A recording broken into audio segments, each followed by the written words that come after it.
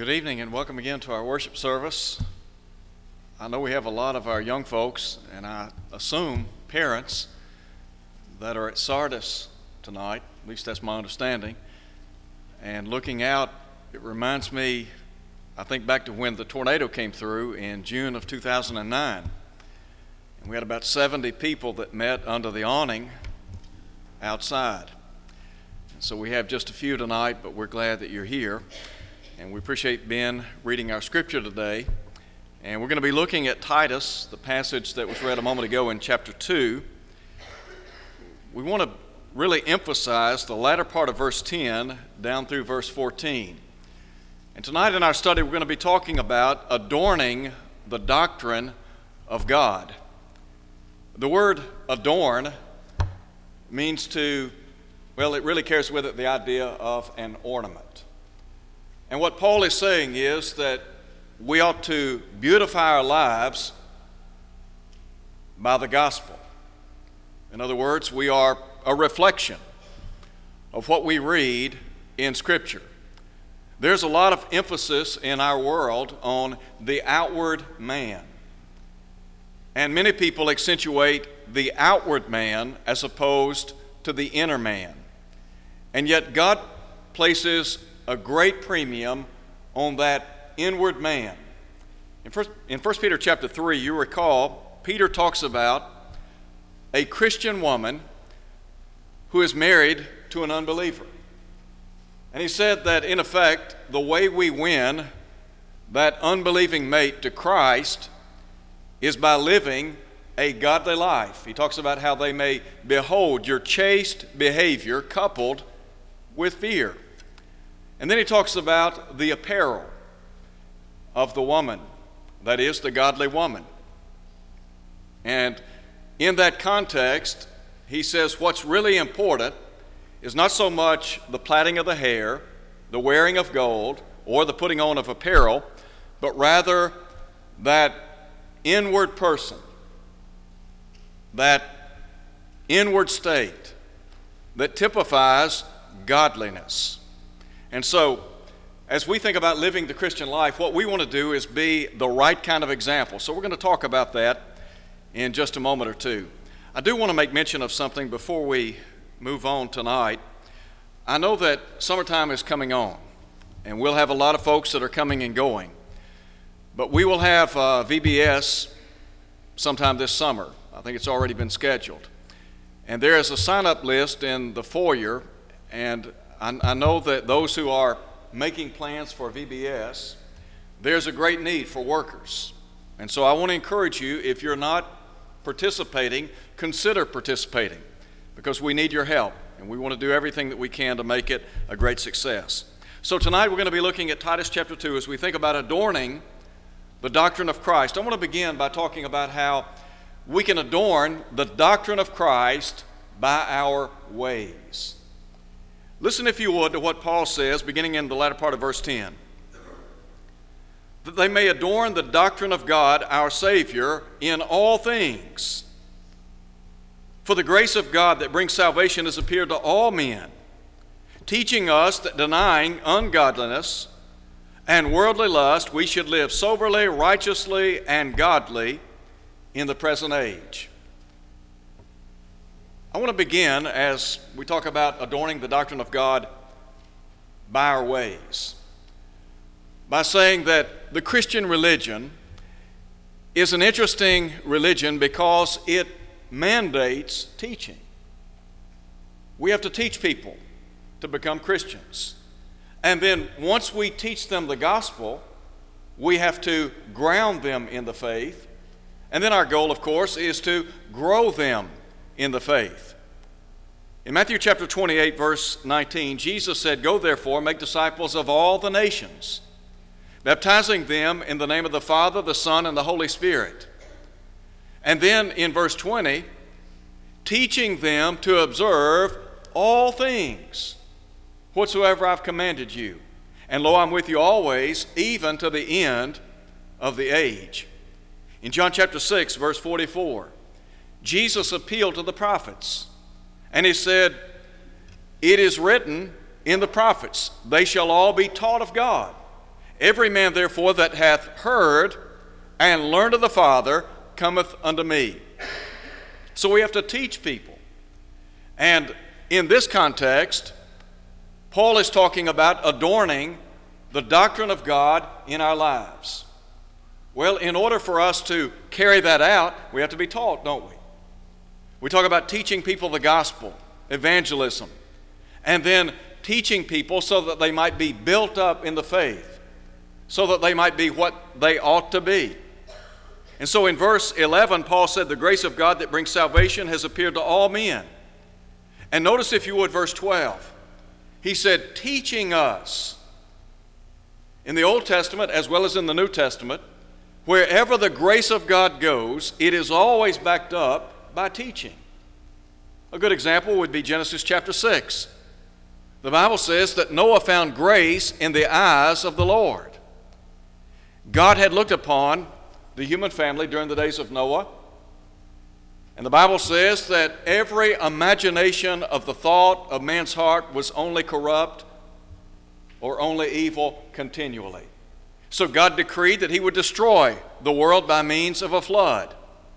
And so down in verse 14, God said to Noah, build an ark out of gopher wood. Verse 22 of chapter 6 says, thus did Noah according to all that God commanded him. So did he. He became a recipient of God's matchless grace. So here Paul is saying that God's grace has appeared to all men. In light of that grace, we are taught. There are things in the Christian life that must be rejected, and then there are those characteristics that must be reflected. Listen to what he says again.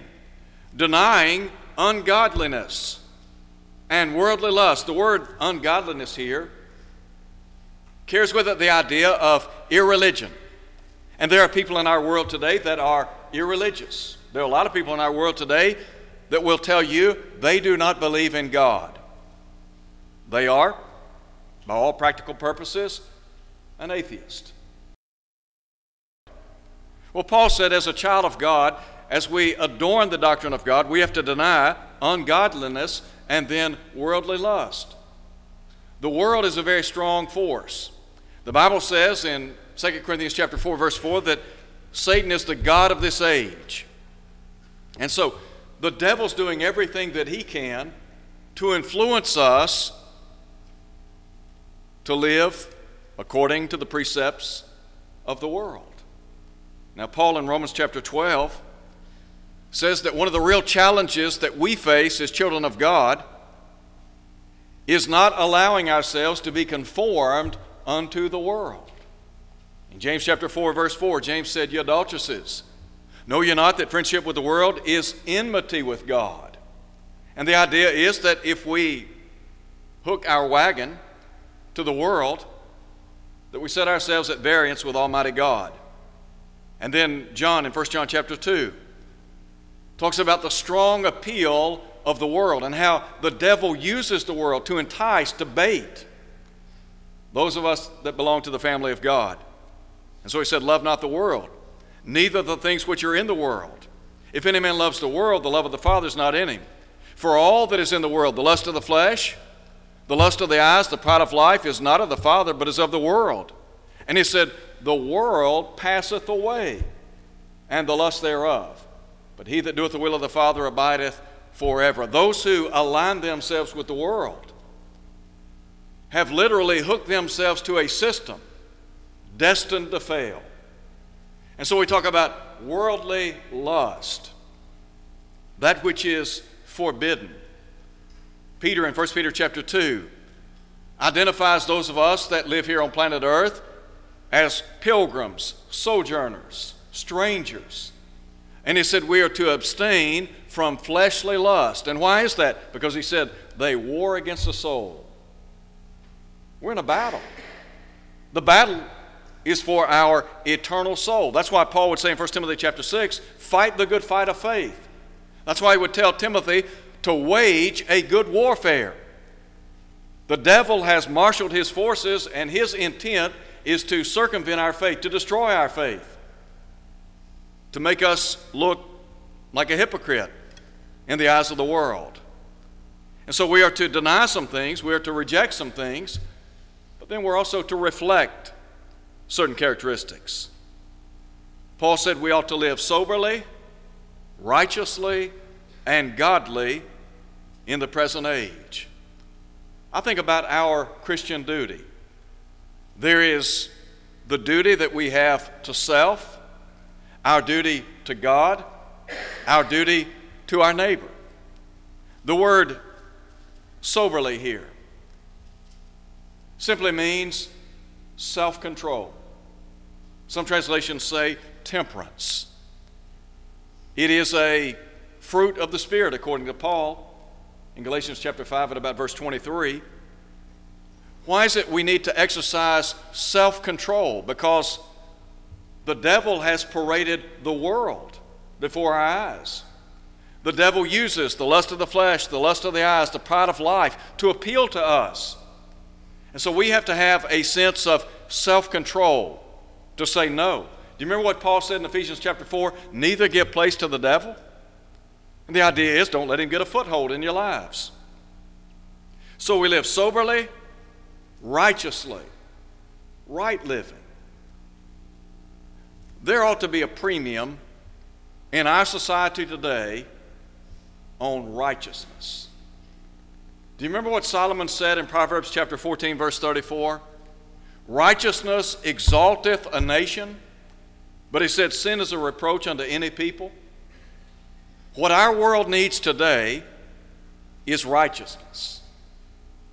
The world needs to see those of us that belong to the body of Christ engaged in right conduct, in doing the right thing. And then we're to live godly. I think about how we are to be godlike in our behavior. When Paul wrote to the church at Corinth, he said, "Be followers of me, inasmuch as I am a follower or imitator of Christ." Paul was telling the church at Corinth, look, you imitate my behavior insofar as I imitate the behavior of Jesus. Is it not the case that we want to be Christ-like? We want people to look at us and see Jesus living in us. What was it Paul said in Galatians chapter 2? Christ liveth in me. That's the goal. So how do we take these characteristics and implement them into our lives, into our hearts? Well, think about what Paul said in Colossians chapter 3, verse 16. Let the word of Christ dwell in you richly. Paul here is advocating allowing the word of God to find a home in our heart. When God's word finds a home in our heart, you know what's going to happen? It will be reflected in how we live, in how we act. And so, in verses 11 and 12, Paul says, as a child of God, you can adorn the doctrine of God in your ways. There are certain things you need to reject, and then there are certain things you need to reflect. But then there's a second thing I want you to see in our study tonight, and that is how we can adorn the doctrine of God by our works. That is, by the things that we do for the cause of Christ. In verse 7 of chapter 2, Paul said that we are to show ourselves as a pattern of good works. Drop down now and look at verse 14. In verse 13, Paul talks about the second coming of Jesus. He said, looking for the blessed hope and glorious appearing of our great God and Savior, Jesus Christ, who gave himself for us, that he might redeem us from every lawless deed and purify for himself his own special people. Paul here reminding us that God's grace has been lavished upon us as a result of God's bountiful love toward us. He sent his Son into the world, didn't he? And Paul said Jesus gave himself for us, that he might redeem us, that he might buy us back.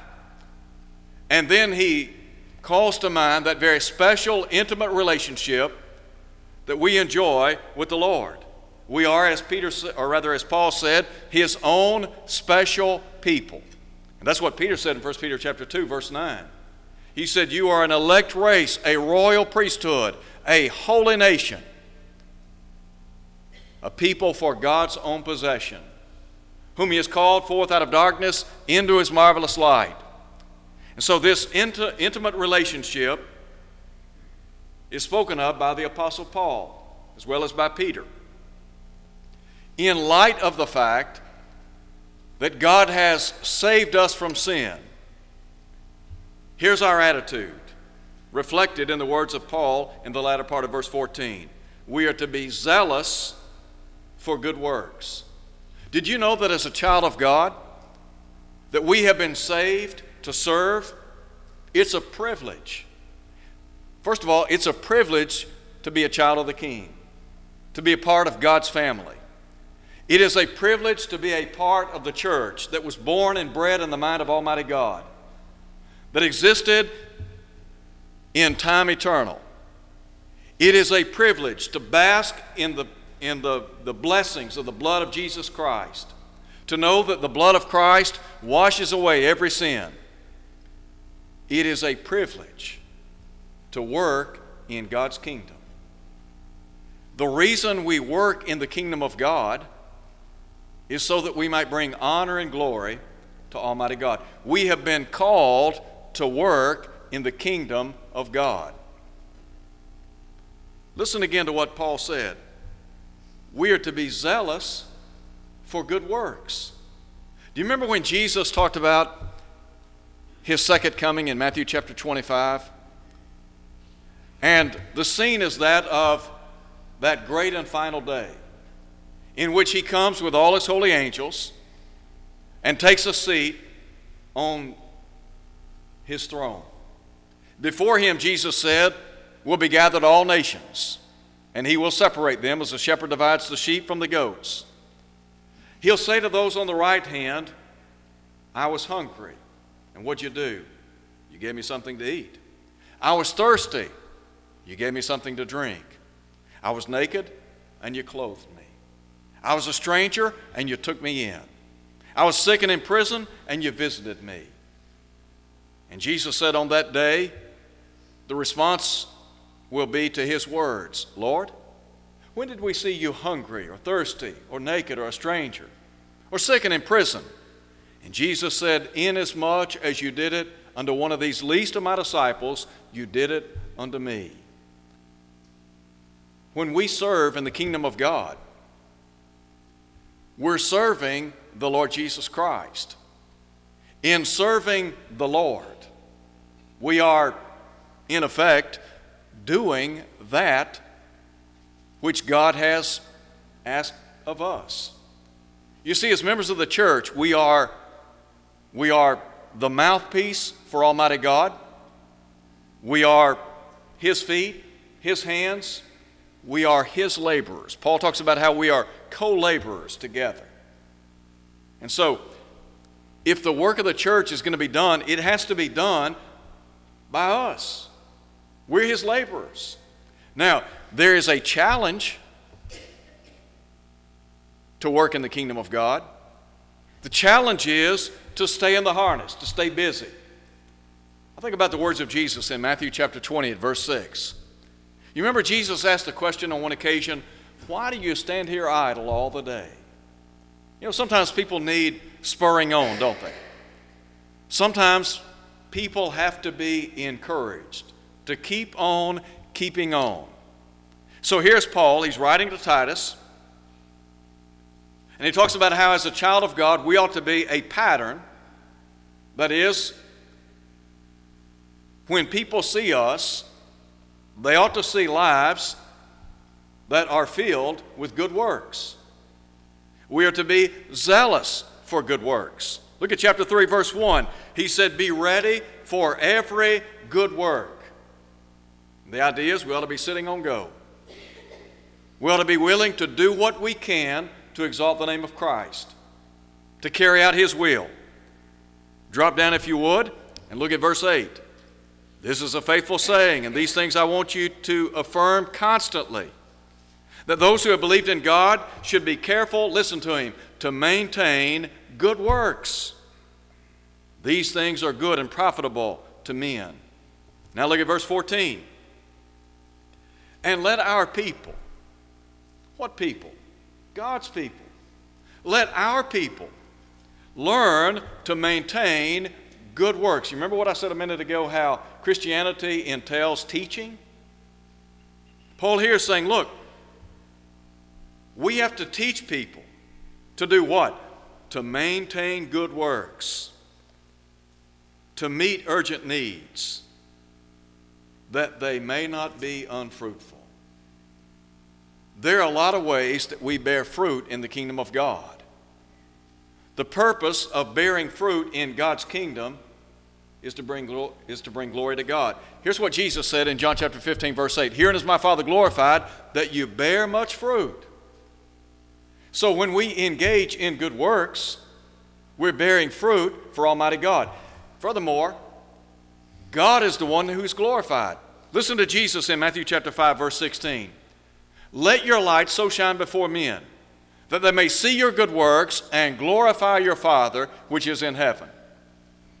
So you mean to tell me when I reach out to those who are hungry and thirsty and give them something to eat or drink, I am engaging in good works? You're exactly right. When I clothe those who don't have adequate clothing, I'm ministering to the Lord? That's right.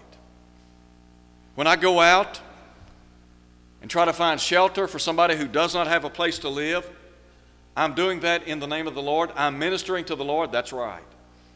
When I go out and visit people, sometimes I visit people for what purpose? To encourage,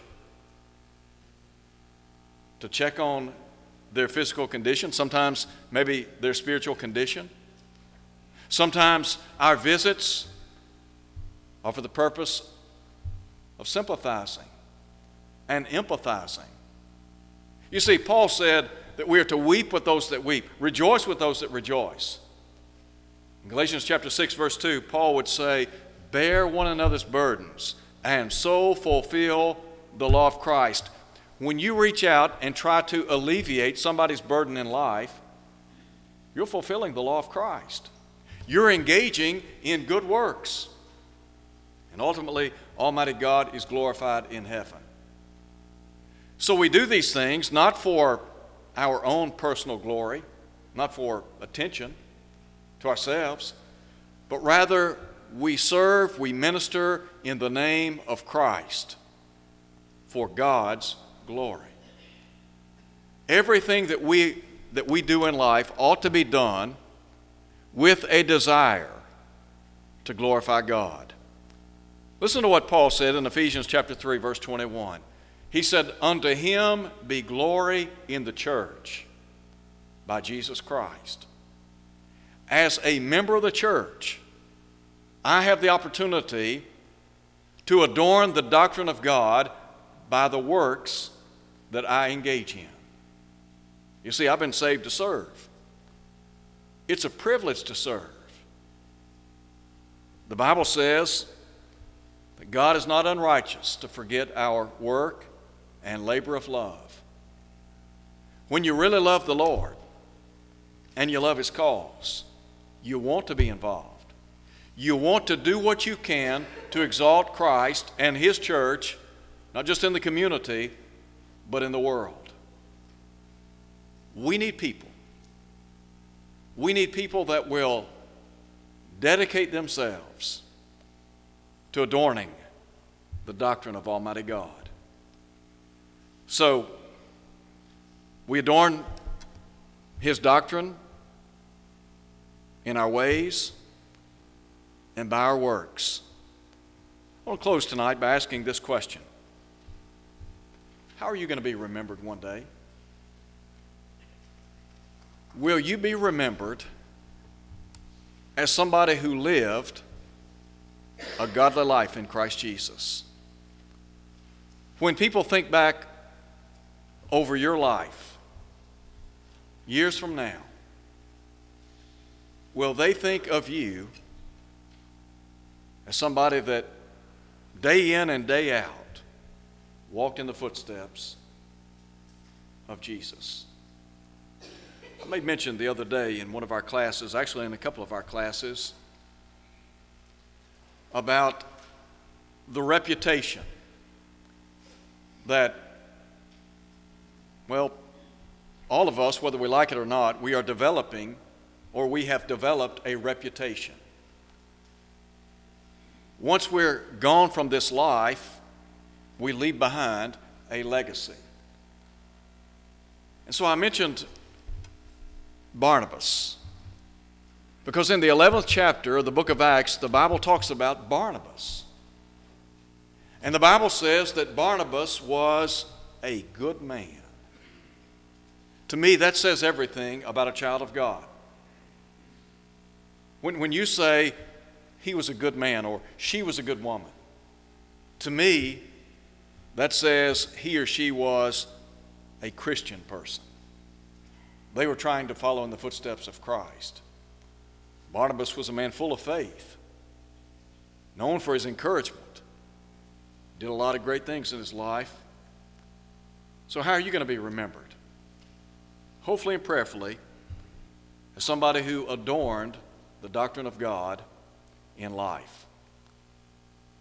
Maybe you're here tonight, you're not a Christian.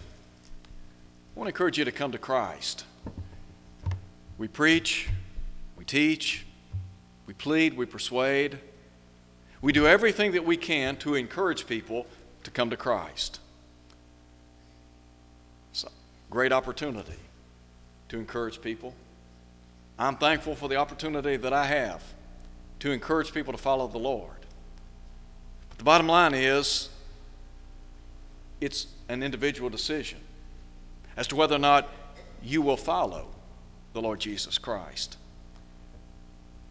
If you're here tonight and you believe Jesus to be the Son of God, why not obey the gospel if you haven't done so? Why not do what they did nearly 2,000 years ago? When Peter stood before that great multitude of people in Jerusalem and told those people to repent and be baptized in the name of Jesus Christ for the remission of sins. I promise you this, if you'll do what they did, you'll become what they were, which is simply a New Testament Christian. God will put you in His body, in His church, Acts 2:47. If you'll live for Him day in, day out, be faithful, the promise is the crown of life. Maybe you're here tonight, your life's not what it ought to be. Could we pray with you and for you? You know, the Bible says that we have the opportunity to pray for one another. James said, confess your faults one to another, pray one for another. Could we pray with you tonight as we stand and sing?